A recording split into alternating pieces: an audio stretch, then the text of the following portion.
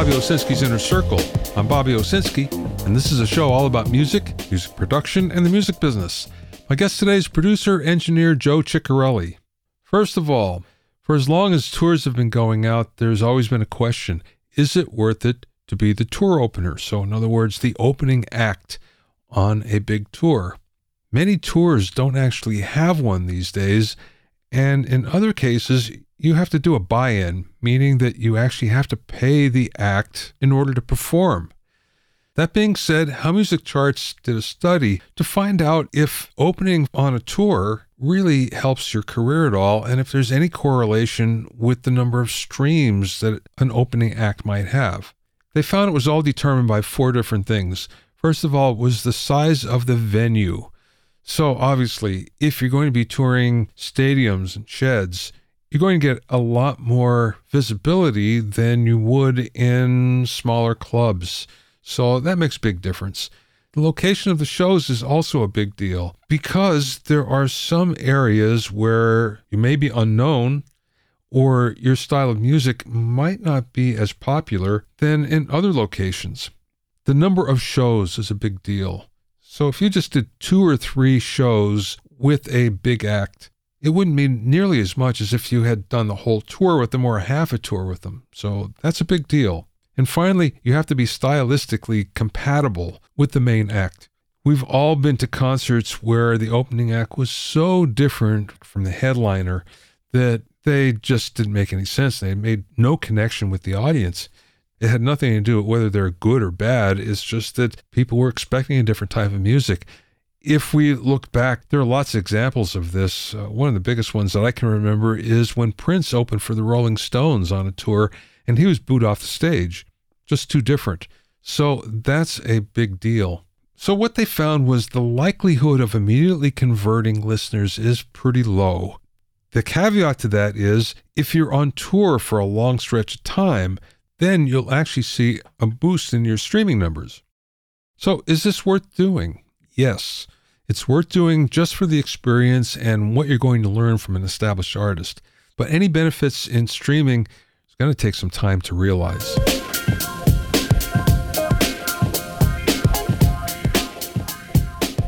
If you have any questions or comments, you can send them to questions@bobbyowsinski.com.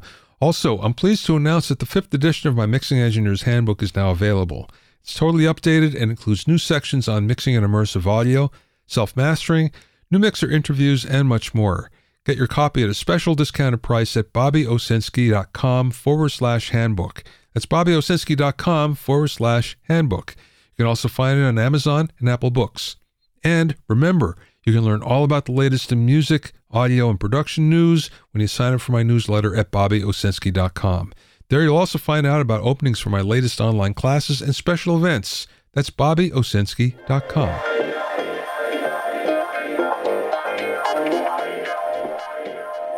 Now, the AES show was recently held in New York City. This was a big deal because it was the first in-person show since 2019. The AES actually shared the floor with the NAB New York show as well. So there are 2 shows going on at once. The attendance wasn't quite what anybody expected. I think they'll tell you that they really liked the number of people that were there, but in fact, it was lower than most other AES shows in the past. Final attendance was about 7,000 people for the AES, which is maybe a third of what they usually get. And the NAB had 9,500. So you put those 2 shows together and it was still less than what they're used to getting in one AES show. There are about 100 manufacturers there, but a lot didn't show up. One of the reasons why is that New York is a super expensive show. The union especially makes it difficult, and lodging expenses are really high in the city. One of the big complaints was the fact that there was a big line at registration on the first day. And even if you were pre-registered, it still took an hour to get in. And you would think after all this time, this would be the one place that they'd have it together where that wouldn't happen at all. There are many new products that came out. SSL came out with their M-Box Studio and Origin 16-channel console. Avid came out with its Carbon 8-channel mic pre. Universal and Bach Audio showed 4 new condenser microphones. There are a few new API modules. And Sony came out with the C80 microphone. So that sounds like a pretty good list of new products. The fact of the matter is, just about everybody knew about these from being online even before the show, so there were really no new surprises. So when you look at this, you think, well, are trade shows doomed? It's not about the new gear anymore because you really hear about it way before the trade show happens. A lot of it has to do with meeting people there, but that can be done online too. Then there's industry events, and of course that isn't easily replicated online, so that's one positive. And when it comes down to it, I think this is probably more useful for newcomers to the business than for longtime pros. But still, it's nice to see some old friends. And when it comes down to it, that's the best reason to go to a trade show.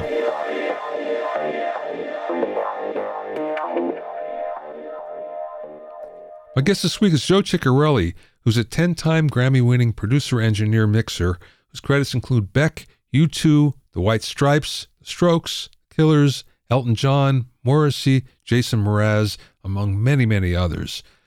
Other projects have included music supervision of films such as Suicide Kings and Men with Guns, the TV series Cracker, and Robert Altman's The Gun.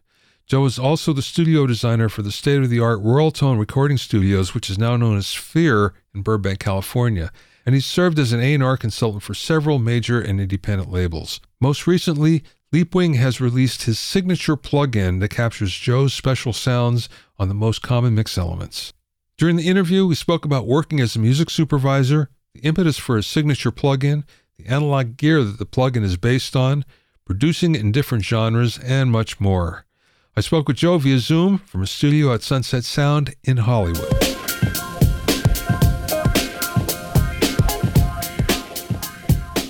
You're based out of Sunset Sound these days, right? Well, that's your old haunt. Yeah, it has been for the last 10, 12 years, something like that. Yeah, I came here, Greg Wells and I did a project together like in 2005 or something, or 7, I can't remember what it was. And we loved the place so much that we ended up coming back here for projects. And then I started coming back here for other projects on my own, and, ended up doing so many things here, like Jason Mraz, Young the Giant, My Morning Jacket, just so many different Alanis Morissette, Morrissey, so many things over the years. This has really been my home indeed. Yeah. Are you mixing there as well?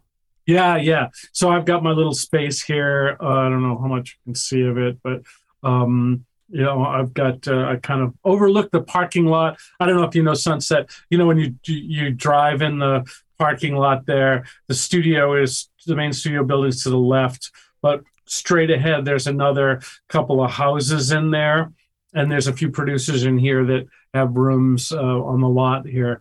So it's nice. It's a little community here, and it's kind of cool. Ah, okay, Yeah. I understand. So then when you need a track, you just go down the studios. Yeah, so basically, like all my outboard gear, a lot of my outboard gear is all in Studio One, because Studio One was really my hang for years, but it just got too expensive. Budgets couldn't afford it. No one was willing to pay, $1,500 a day to go in and do a vocal. It wasn't going to happen anymore. So I'll go in there for, a week or two, cut my tracks, then come over here, overdub, mix for whatever it takes to finish the album. Yeah, but see, you saw what was happening with budgets and you rolled with it. You found a way to make it work. I don't know. I mean, you got to. It's just sort of like just the way records are made now. I mean, the good thing is that there's more opportunities. There's more music being made. So, you kind of have to do 4 times the amount of work because you're in your little space, you're probably not with an assistant or whatever it is. And, you're basically doing the job of 2 to 4 people on your own. And yeah, so I come in here and I'm doing vocals, keyboards, guitars, then I'm mixing. And, it's nice having a space that's yours and, good or bad, you understand the acoustics. Yeah. It's good. It's good. I saw something, I guess it was on your website, that you were a music supervisor for film and TV. I didn't know that.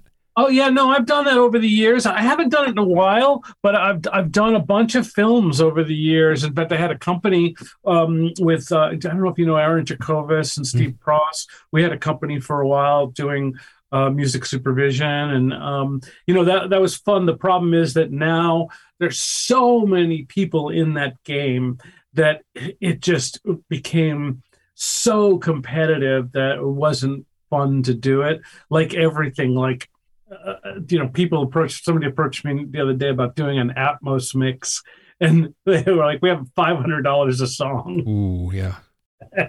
Like, no, I'm not going to do that. Have you done any Atmos?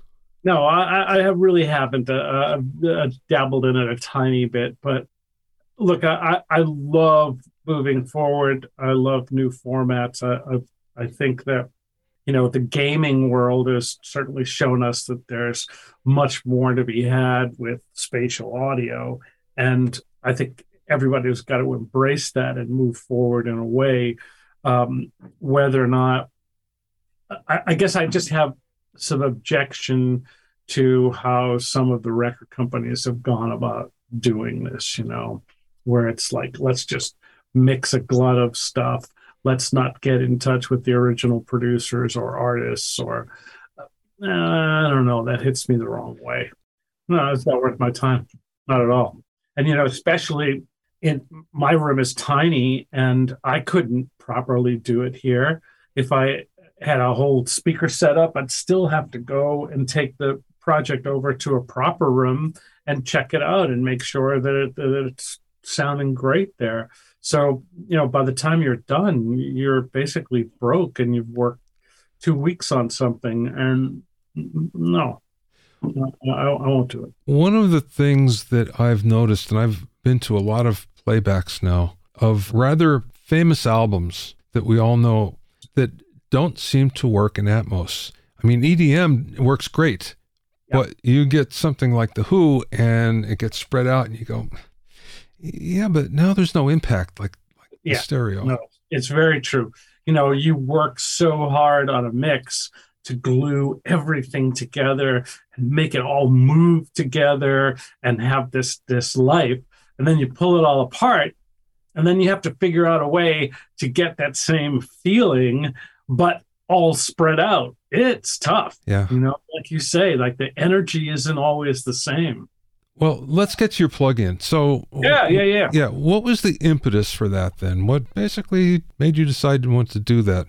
Yeah. Well, like I said earlier, when the folks at Leapwing talked to me about this, I was super excited to be in that company because I really love all the plugins that they make. I use the Center One and the Stage One and all the time, and plus they have their signature line with Al Schmidt, and Al was, just the world to me, just the best. And to be a part of that is quite an honor. But more so, I really thought about people getting started and how it's really tough when you get started. I mean, I remember the first sessions, I did as an engineer. What you would do is copy what other engineers' sessions you saw, and but you never realized that the reason he set it up that way or used that gear was specifically for the type of music and the emotional intention that he had for that piece of music. And it's not about copying the setups, but it's about really understanding the intent and trying to figure out what you do for something that's a heavy rock record would be very different for what you do for a jazz record. And always making presets is a very, very difficult thing. But the thing that's happened to me in the last few years, over the years, I've done presets for UA and a number of companies, which, I love to help them out. And, you make presets and you think like, this is all source dependent. So you really can't get something that is going to work 100%.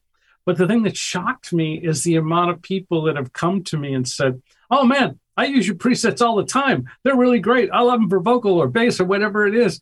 And I'm like, really? You do?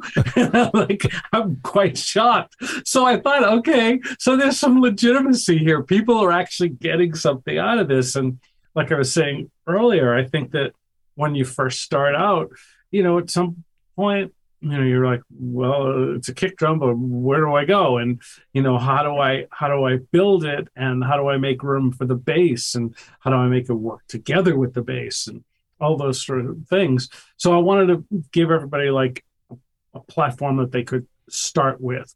I think we did a good job, and kudos to Robin and everybody at Leapwing. They really found a way to make the presets such that they really do what they're supposed to do, but also there's a large amount of flexibility there that you can really get in and be somewhat granular and really work on the sounds yourself, but you have a starting point that's pretty impactful. It's a good working tool where, if you're starting a mix and you got a kick drum and you're not sure exactly where to go with it, there's options in there, or if it's a bass guitar or whatever. I think at the very least, it's a starting point where you can go, okay, yeah, it's starting to have some size and punch and it's sitting in the right place in the record now, but I need to tailor it a little bit for my song. So there's a little bit of flexibility there. What I noticed was it's fairly complex because you have complex signal paths that you like to use with lots of gear, but yet it doesn't come across as that complex unless you really look into it and you go, oh yeah, but there's this, and this, and then it goes here. But on the surface, it's not like that. Good. That's really good to hear, because it is indeed complex. And especially when it comes to drums, I use a lot of parallels, and that's all built in behind the scenes in the plugin. So if you actually were to break it down, you'd be like, oh my God, he's going to several compressors and a couple of different EQs, and it's all getting blended together. But yet at the same time, there's enough flexibility there that you can tweak things, but hopefully it's not too overwhelming in terms of the parameters that you can adjust, that you don't get lost in it, that you can really get started with the sounds. And, for a number of the sounds, there's a graphic EQ there, and that's a real easy thing to manipulate. And, graphics are indeed graphic, they're visual. And I think for most people, you can get a good picture of where you want to go with the sound. How long did it take to develop? It actually took a while, but I will say the one great thing about Leapwing is that once they committed to it, man, they dove in, and they worked hard for 6-9 months getting this to bring to market now. A lot of these companies, they're like 4 years out. There's other things I've had in development that people are like, yeah, how's early 24? Really? My idea might be old school by that time, Yeah. I don't want to go there. Well, considering it's all based on analog gear that you use, right? Pretty much.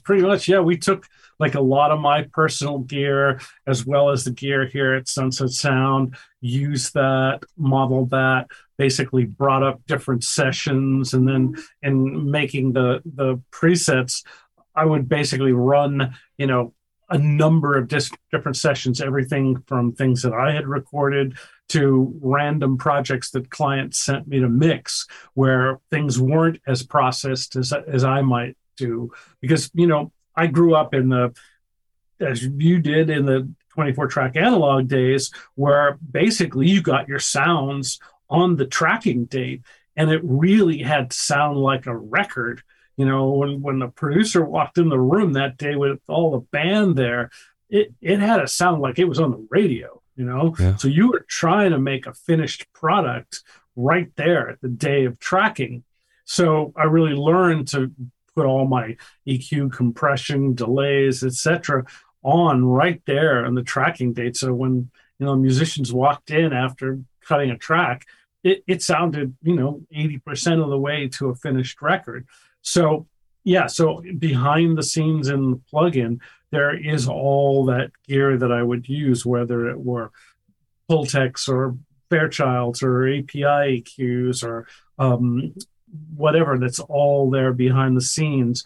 My favorite thing about the plugin is that um, we did it over here at Sunset Sound on the old Domidio console, and I won't say it's exactly the Domidio console that was used, but because they did tweak it further. But the interesting thing, as you know, about most analog consoles is they really react differently the way you drive them. And, if you hit them hard, it's one sound. If you hit them cold, it's a cleaner, more open sound, less sort of compressed. And so the guys at Leapwing were able to kind of model the line input of that console and capture what that line input level does to the sound of the signal chain. And then they also modified it with a bunch of different, it's hard to explain, but they modified it in a way that there is definitely a character knob. It's sort of my favorite knob in the plugin is the drive knob, because an EQ, what an EQ does, a compressor does what it's supposed to do, unless you really drive it differently hard. But the drive seems to react very differently to different instruments at different levels. And I love that. I found that it's almost like having yet another type of EQ to choose from, because just the way you kind of push the plug in.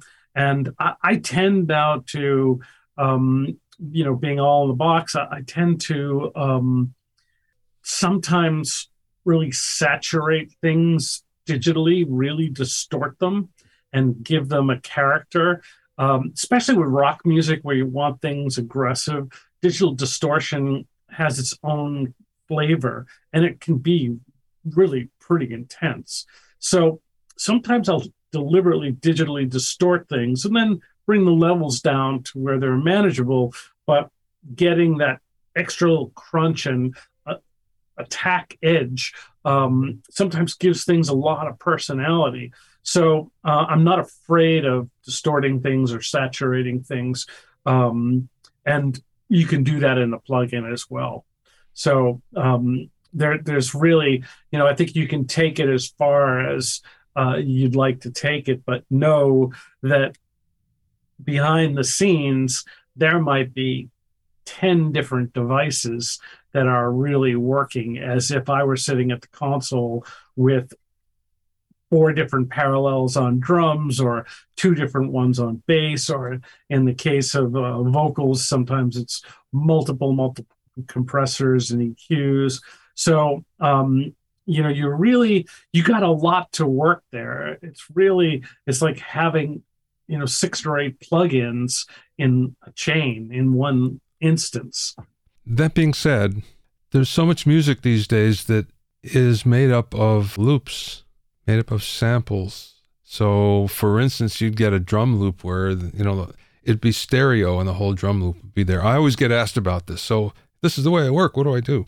Are there presets for that? For actually loops specifically? No, right? The basic initial plugin is going to come with drums, bass, guitar, piano, vocal, just the sort of basics, if you will, rhythm section.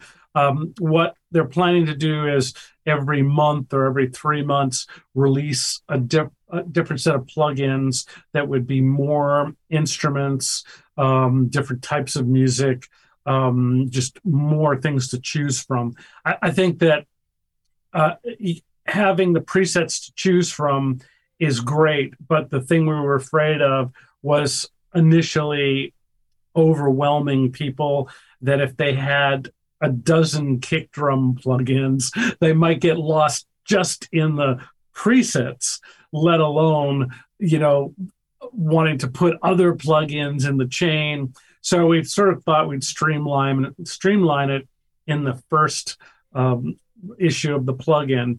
And then as things go along, there'll be more presets. In fact, what we're trying to do, and probably Robin will kill me, by telling you this, but what I really want to do is have my friends do presets on top of my presets. In other words, to take my presets and tweak them to their liking, whether it's for the style of music they do or just their own personal tastes. So we're hoping that what we can do in further issues of the plugin is offer the Dave Pensado version, the Nico Bolas version, or whatever it might be, where somebody can go in and go, okay, I like what he's doing here with the bass, but for me, I think it's got to be a little brighter to cut through the track. Or, when I do kind of R&B music, I want it to be a little more scooped out and that kind of thing. So I'm hoping that what you see is in the future, there'll be multiple packages that you'll get for the plugin where you'll have various styles of music and various other engineers and producers contributing to it. I want to call it reset my preset. I love it. I love it. What are the reverbs based on? Good question. A number of things.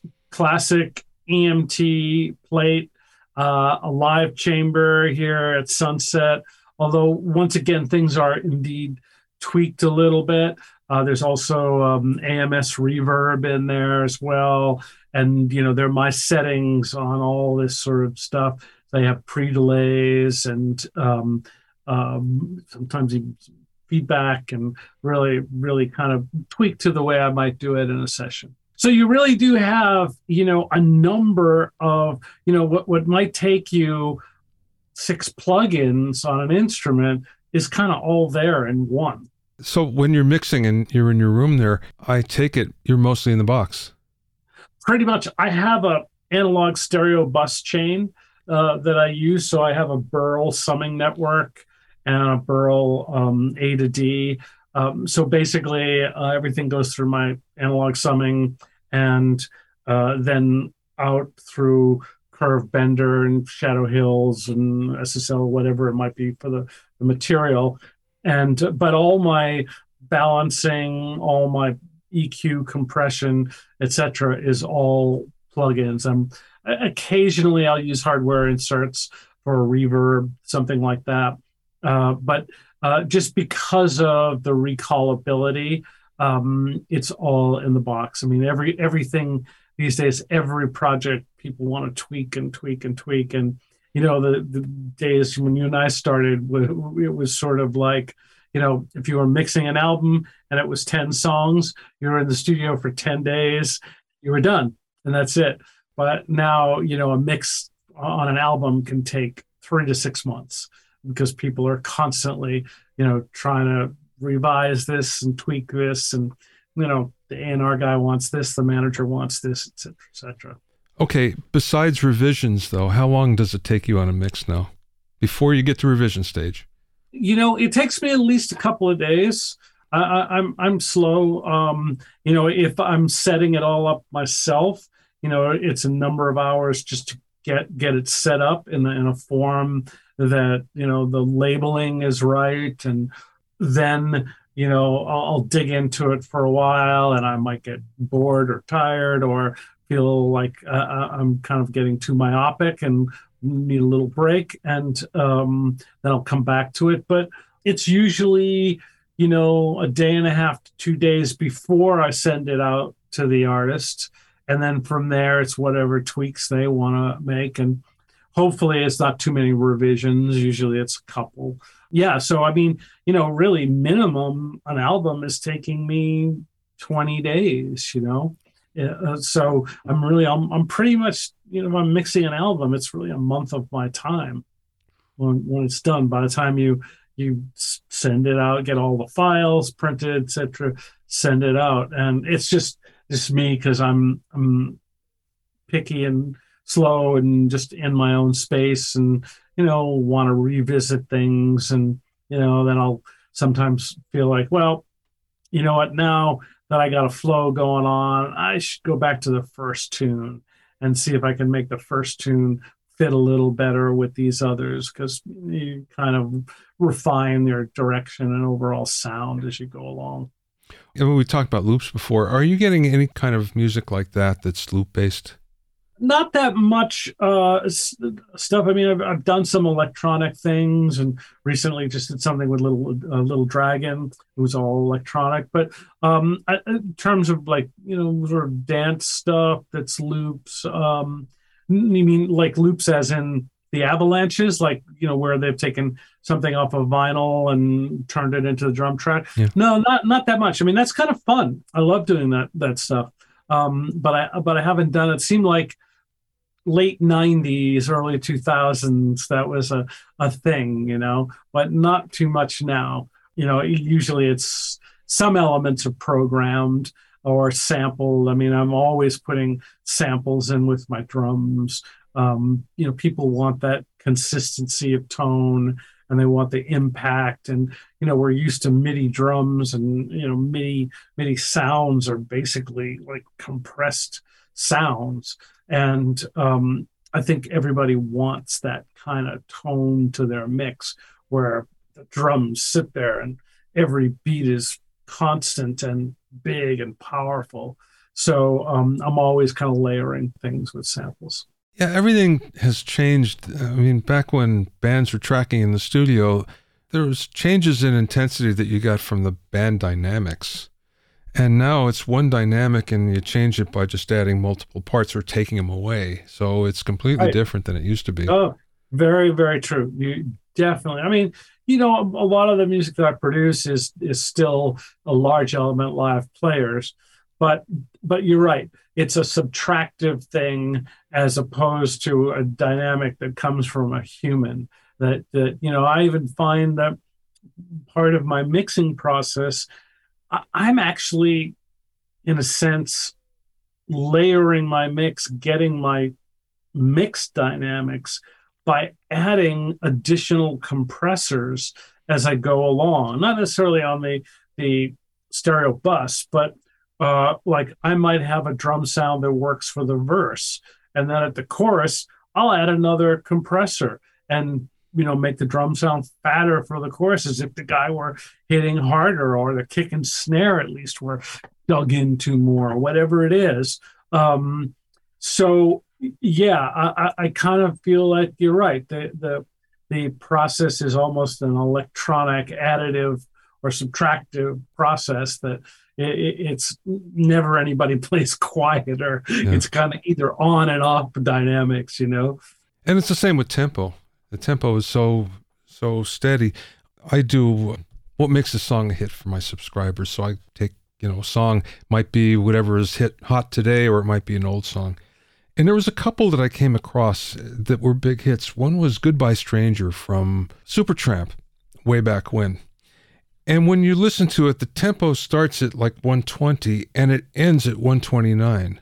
And it's not because the players were out of control. It was because that was the intention. That was the intention. And when it picks up to 129 at the end, the excitement went way up. And it's like, wow, this is why this feels so good. Exactly. I mean, God, listen to any Dylan song. Yeah. Listen to anything from that era. Yeah, things got more intense, in the choruses and opened up and got spacious in the verse. And yeah, I won't say that's a thing of the past, but I think it's less important, less a part of most music now. Certainly pop music, Yeah. Pop music, hip hop music is all so programmed and all about consistent beats and intensity and power and being, all there loud at every moment. When you're producing, you actually go across genres quite a lot. Is that hard for you? No, it's actually great. It's a really great challenge. It keeps me kind of excited. It's a whole new ball game. I mean, next week I'm doing something that's very sort of rock, but in a very 90s sort of way, where I don't know, just recently I did something that was much more retro and blues and R&B flavored, almost. I don't want to say Amy Winehouse, but it had a retro kind of element to it. That's the challenge to me, is kind of wearing different suits and kind of diving into that world for 3 months or whatever it takes you on the project, and then the next project is something different, and you really get to dive into a world where it's all about heavy high gain guitars, where the last album you were using a Fender Champ or whatever it was. So that's pretty fun. But that being said, does it take you any time to kind of get into the new genre? It's nothing that you can kind of switch on and off.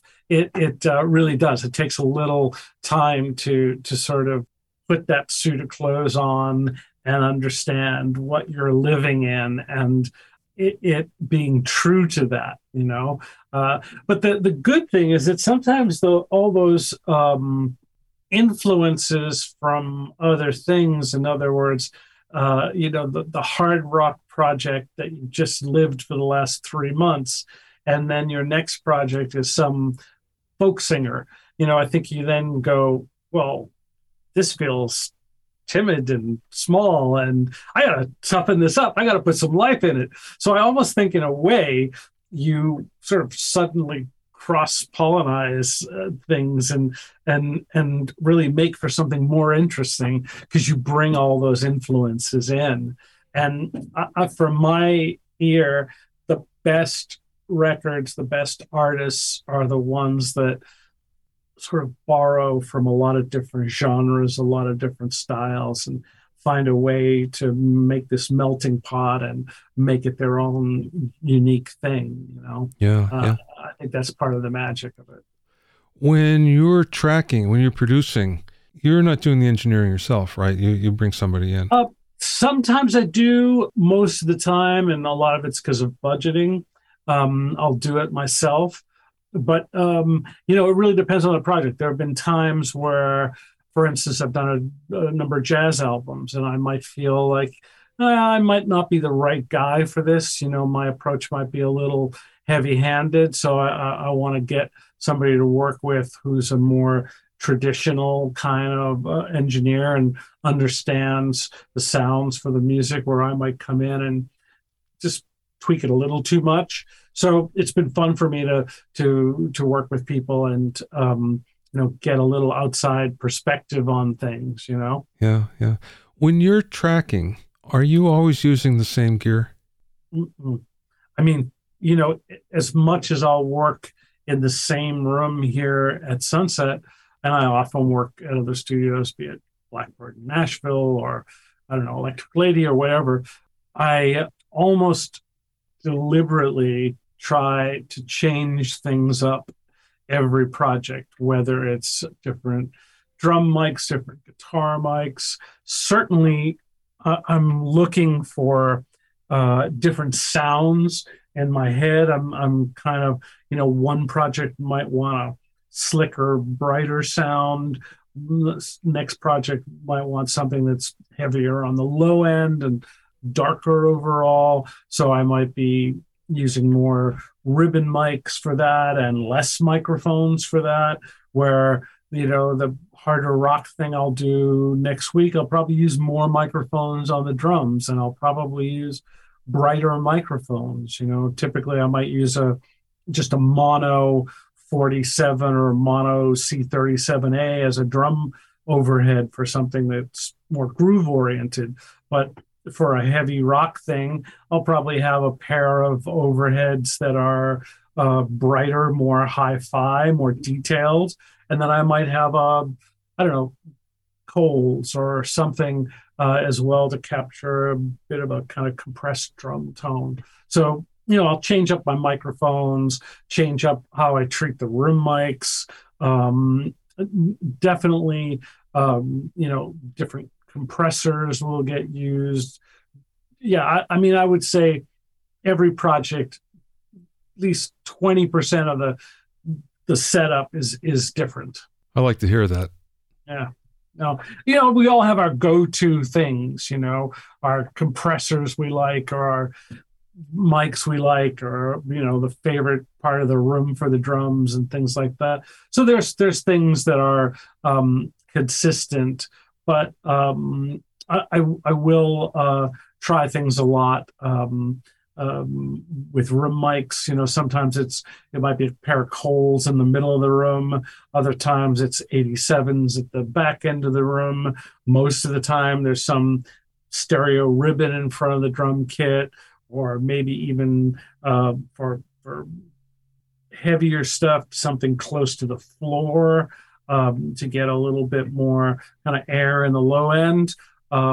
So yeah, it just really depends on the music and kind of what I'm hearing for it. Okay, last question, Joe.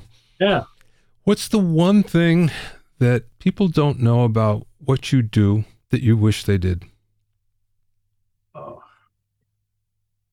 I don't know if I wish they would know about it. It's because it's the amount of time that I'll put in before and after the workday. In other words, before I even start the project, I'll really do a lot of research.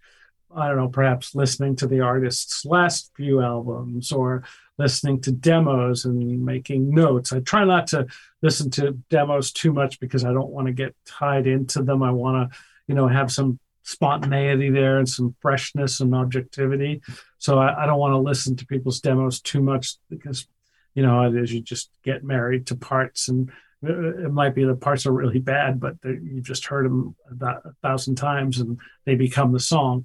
So I try not to do too much of that, but I'm really always planning things out and thinking. And at the end of the day, I'm thinking, okay, what went right? What went wrong? What do I need to fix later?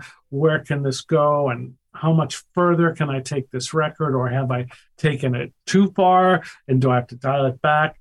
So it's not like you go in the studio for 8-10 hours and that's the end of it. When I dive into a project, it becomes, 7 days a week, your entire life. You wake up in the middle of the night going, I know how to fix this problem. I got it.